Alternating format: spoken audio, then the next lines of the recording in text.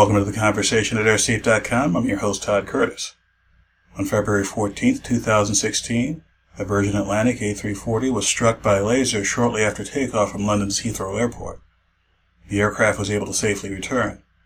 The following day, on February 15th, I had an interview with Dale Goldhawk of Goldhawk Strikes Back on AM 740 Zoomer Radio in Toronto, Canada. We discussed some of the issues around this event, as well as steps that could be taken to reduce the risk that lasers pose to aircraft. Now, on Zoomer Radio, Goldhawk Fights Back. Here is Dale Goldhawk. Well, good morning. Laser attacks on aircraft are increasing at what many are seeing as an alarming rate, both at Pearson International here in Toronto and other major airports literally around the world. According to one recent report, it happened 173 times in Toronto in 2015, a sharp increase from 2014 when that number was 114. Also in 2015, Transport Canada reported 590 laser attacks clear across the country. Joining me on the line, Todd Curtis. He's a pilot, aviation expert, author, and creator of airsafe.com. Todd Curtis, welcome. Oh, thanks for having me. Your reaction to these increasing numbers of laser attacks. I know that you've written and spoken about this many times. Well, yes, this is a problem not just in Canada, but in the U.S. and the U.K. This is a worldwide problem, and it has been increasing, in part because there are very few rules with respect to purchasing and using lasers. And even your common laser that you can use for laser pointing in an office environment can be dangerous when it's pointed at an aircraft, even if it's several miles away. Yeah, it's amazing. I don't think a lot of people appreciate the fact that even a little, well, those small ones are 1 milliwatt in strength, that light can carry for many miles. It can, and even if it's not strong enough to injure a pilot's eyes, it could be very distracting, especially during the high workload times of flight just after takeoff and just before landing. I noted, I was listening online to an interview you gave not that long ago regarding a Virgin Air incident. And what struck me about it was that the laser attack happened at some 8,000 feet. I thought that was relatively high for somebody to be able to pinpoint an aircraft. Well, that just points out how capable lasers are these days. Even a relatively low-power, low-cost laser can be seen from several miles away. And in fact, from the FAA data, there have been laser reports from aircraft at cruising altitudes, 20 and 30,000 feet above the ground. But those would be, I would assume, more powerful lasers. Is that what you're thinking? That was my thought, but the information that's available from the UK and the US authorities isn't that detailed in most cases. That is, the few times they have some information about the type of laser used are the times when people have been arrested, which unfortunately is relatively rare.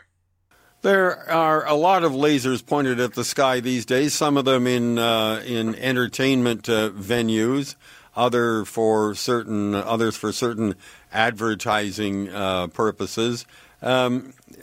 That'll be a growing hazard too, won't it, aside from these other unexplained and episodic laser incidents? Well, it's a growing hazard, but the commercial use of lasers is a hazard that can actually be regulated rather well. Las Vegas, some years ago, some of the casinos were using lasers for entertainment purposes and attract attention to the casinos.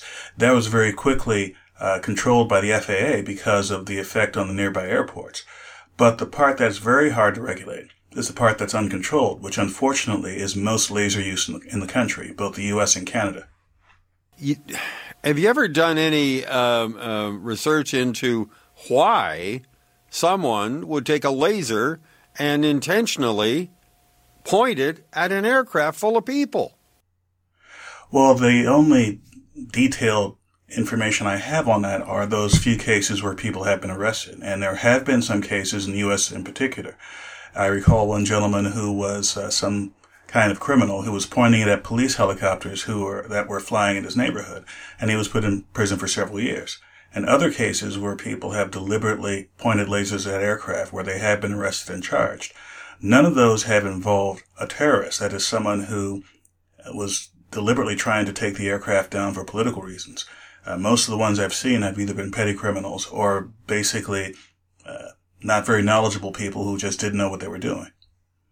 I'm just trying to figure out what goes through the mind of a petty criminal that he thinks he should try to blind the eyes of a pilot in a crucial operation in an airliner. Well, this issue points to what I think is a three-phase approach that should be taken to address this issue, not just in Canada but around the world.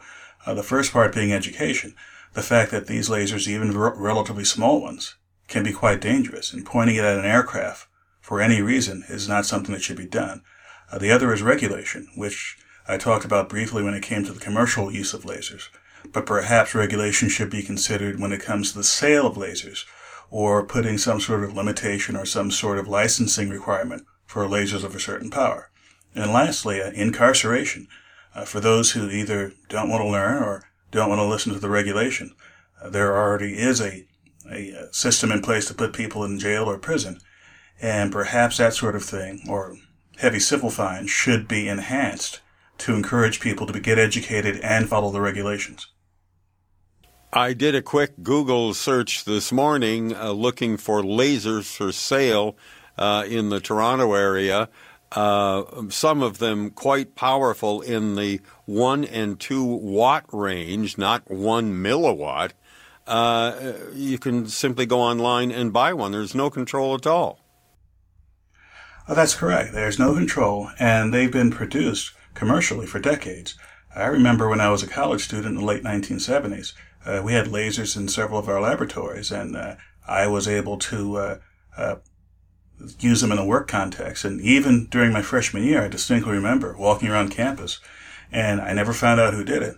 A friend of mine were walking down the sidewalk, and there was a red laser dancing right in front of us. And we basically lowered our heads and ran to cover.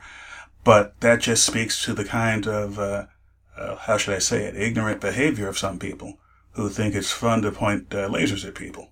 I was seeing it happen 30 plus years ago, and it's still happening today.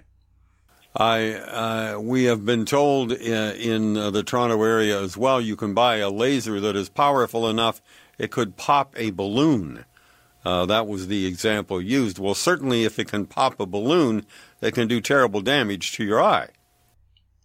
It could, and again, even if it's not something strong enough to cause physical injury to a pilot, what it can do much more easily than cause damage is to cause distraction.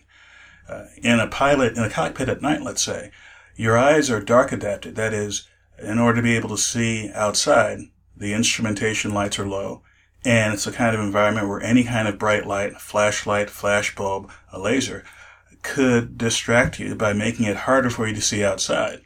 Now, for a highly automated airliner, there are systems in place to automate some or all of the landings, and also your commercial airliners have 2 pilots. But for a private pilot flying a visual flight rules flight, who's alone in the cockpit, who gets this laser flashed at him or her, could be in a very, very serious situation if they become disoriented and lose their focus and lose their sense of where the horizon is, what's called situational awareness. I would think as well it would be pretty difficult to catch the people who are pointing lasers at aircraft. It can be quite difficult. In fact, most of the cases I've seen, all the cases where I've seen where there have been prosecutions, it was a situation where it was in a urbanized area, relatively close to either an area where activity was taking place with a lot of police activity, for example, the police helicopters, or a location close to a major airport. My guest on the line is Todd Curtis. He's a pilot, an aviation expert, and an author. We're talking about the increased incidence in many locations around the world of laser attacks on aircraft, or for reasons known a few times and unknown mainly. People are pointing laser beams at the cockpit of aircraft. Let's take a couple of calls on this. Here's Camille in Scarborough. Camille, what are your thoughts? Hi. Well, I'm wondering if lasers are used for anything other than trying to blind pilots, because I don't have any use for one as an ordinary person. And if not, and they're just recreation, then why not do what they do with drones and regulate them? Well, what about that thought, Todd Curtis? Well, that's an excellent idea, and it has to be a regulation that has to be agreed to not by any one country, but by a variety of countries, because, as with many consumer products, lasers are produced all over the world, and the countries that produce the lasers are selling them to any country that will allow them. There has to be some sort of understanding by regulators and by the average person that if it's not necessary to use a laser, maybe one shouldn't buy it. If you're a parent, maybe it's a smart idea not to give even a toy that has a laser in it as a toy to a child. If you're running a business and you want to have a laser pointer, can you find something on the market that can give you a pointing capability that's not a laser? It doesn't have to be heavily regulated. There has to be some sense of common sense about this.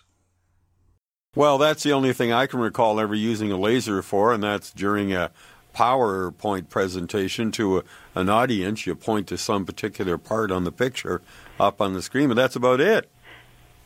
You know, they're just learning now in the United States. They're banning microbeads because they're realizing it gets into our water system. And I saw that our government is having some kind of collection of people to discuss the microbead problem. So all I'm saying is maybe just start somewhere and then little by little move itself around the world too. I mean, I totally agree with what the gentleman says, but I just guess you have to start somewhere. And whatever we did before we had the lasers, surely they can go back to that or invent something that couldn't be used to harm people. Camille, thanks very much for your points. Todd Curtis, lasers do have industrial purposes and, in fact, are used by many industries, are they not? Absolutely. In fact, if you go into most grocery stores, you have scanning devices to scan the universal product code that's based on a laser. Now, of course, that laser has a very specific function. It's housed in a device that's not something you can carry in your pocket easily. And that's going back to the caller's question about regulating like drones. Well, unlike drones, which do not have a pervasive use in industry and technology and science and the military, lasers have been around for decades. Lasers have been used in all sorts of places. So it's not as easy to turn back the clock and put some sort of limitation on it. Again, getting back to what I was saying earlier about regulation, it's not something that can be in just one country, nor can it be in one industry. The regulatory bodies for aviation and the regulatory bodies for industrial uses of technology and the regulatory bodies for personal use of consumer products, all those areas involve lasers. So if you're going to have any sort of regulatory control, there has to be some sort of concerted action between these various bodies to make sure it's effective. You're a pilot, Todd Curtis. I mean, in your estimation, how possible is it for a laser attack on a cockpit to bring down that aircraft? That's still that's a pretty slim possibility, isn't it? Well, a laser powerful enough to cause physical damage to the aircraft and disrupt the systems or cause structural failure, that's something that's only been demonstrated and not very well by the military. But as far as having a laser that's powerful enough to cause distraction of a pilot, that technology has been around for a long time. That is, one can take any number of commercial lasers, and if you plan accordingly, can set oneself up to cause damage. This isn't something that's a secret. In fact, I recall one of the Tom Clancy novels some years back, where part of the subplot was their operatives went over to Japan and shone a laser at a Japanese military aircraft and took it out of the sky because the pilots were temporarily blinded and they were unable to control the aircraft. Now, the bad actors out there in the world who wish to take down airliners for various reasons, they read the same books, they watch the same movies, and they definitely read these same news reports. No doubt, this sort of thought has been coursing through the minds of fill in the blank with your various non-state actors. Has this been done already? Have some of these attacks in Canada, the U.S., or the U.K. actually been deliberate attempts to bring down an airliner? Again, it's unclear, because in the vast majority of cases, the perpetrators are never identified. Well, and you've said everything but the word terrorists. Terrorists can certainly think of this as one of several things they can put in their tool belt in order to create havoc and cause the death of many people. Absolutely. And again, it's only a question of desire and imagination. The technology is certainly there, and the demonstration that this is possible is certainly there. This is not something that takes a order of magnitude increase in technology or creativity. It's already happened in bits and pieces. It's just a question of putting it all together and carrying out a plan. Here's Chuck on the line in Mississauga. Chuck, what are your thoughts on this? Well, I'm sorry I missed the beginning of the conversation, but I get the impression that lasers are available in different power strengths. And if so, what I was wondering is the average laser that can be bought in the average store, would it be within the range to bring down aircraft? Todd Curtis, could you emphasize that again? I mean, the laser doesn't have to be powerful, right? That's correct. The laser doesn't have to be powerful to bring down the aircraft. What it has to be is powerful enough to increase the risk of an accident. As I was stating before, and for the benefit of the caller, the example I put forth was you can have a situation where because of the bright laser light, the pilot is temporarily incapacitated when it comes to seeing at night. The human eye takes a while to adapt to the dark, and if you're flying as a laser hits you or a bright light hits you, you're temporarily not blinded, let's say, but may not be able to see buildings and trees and whatnot outside. So if you're close to landing and you have a laser temporarily disorient you, and you don't have any automated systems to land the aircraft, you could be in a very dire situation very quickly. It may be a temporary situation, but if it happens at a critical phase of landing, it could lead to a crash. So the laser by itself can't take down the aircraft, but it could start a chain of events that could lead to a crash. Now, could I ask if the modern LED lights that we can buy in the form of a flashlight, would that have the intensity to blind a pilot? If the LED lights were powerful enough and if it were close enough to the pilot's eyes, it could have a similar effect.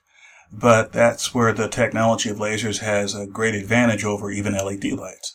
As bright as your average LED light may be, you can't take a commercial off the shelf from your local hardware store or local hunting store LED light and shine it from several miles away and have the potential to distract the pilot. You can do that with the lasers you can walk in right now and buy off the shelf. Yeah. Chuck, thanks very much for your questions. One last thought, Todd Curtis. There have been some, there's been quite a popular rage going on around Christmas time here in Toronto, and I know many other, probably in the U.S. as well. Laser lights that you can plant in your lawn as part of your Christmas decoration. And some of these have inadvertently been pointed towards the sky and created some laser incidents just from people innocently trying to light their houses. Well, that speaks to what I was saying earlier about the regulatory bodies for consumer products and the regulatory bodies for aviation not being in concert with one another. If this were something where there was some kind of process where these devices, these Christmas decorations, would have to be approved by the civil aviation authorities before they could be sold to the general public, this wouldn't be happening.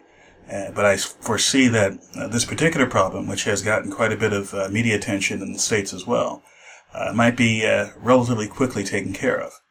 The more pervasive problem, the millions of lasers that are already in existence out there in the world, that's going to be a tougher nut to crack to try and either get them off the market or educate to the use of these so that they become less of a threat to aviation.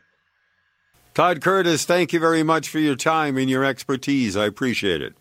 Well, I appreciate the opportunity. Bye for now. Todd Curtis is a pilot and aviation expert, an author and creator of the website airsafe.com. For more information on laser threats to aircraft, please visit lasers.airsafe.com. Thanks for listening, and we'll see you next time.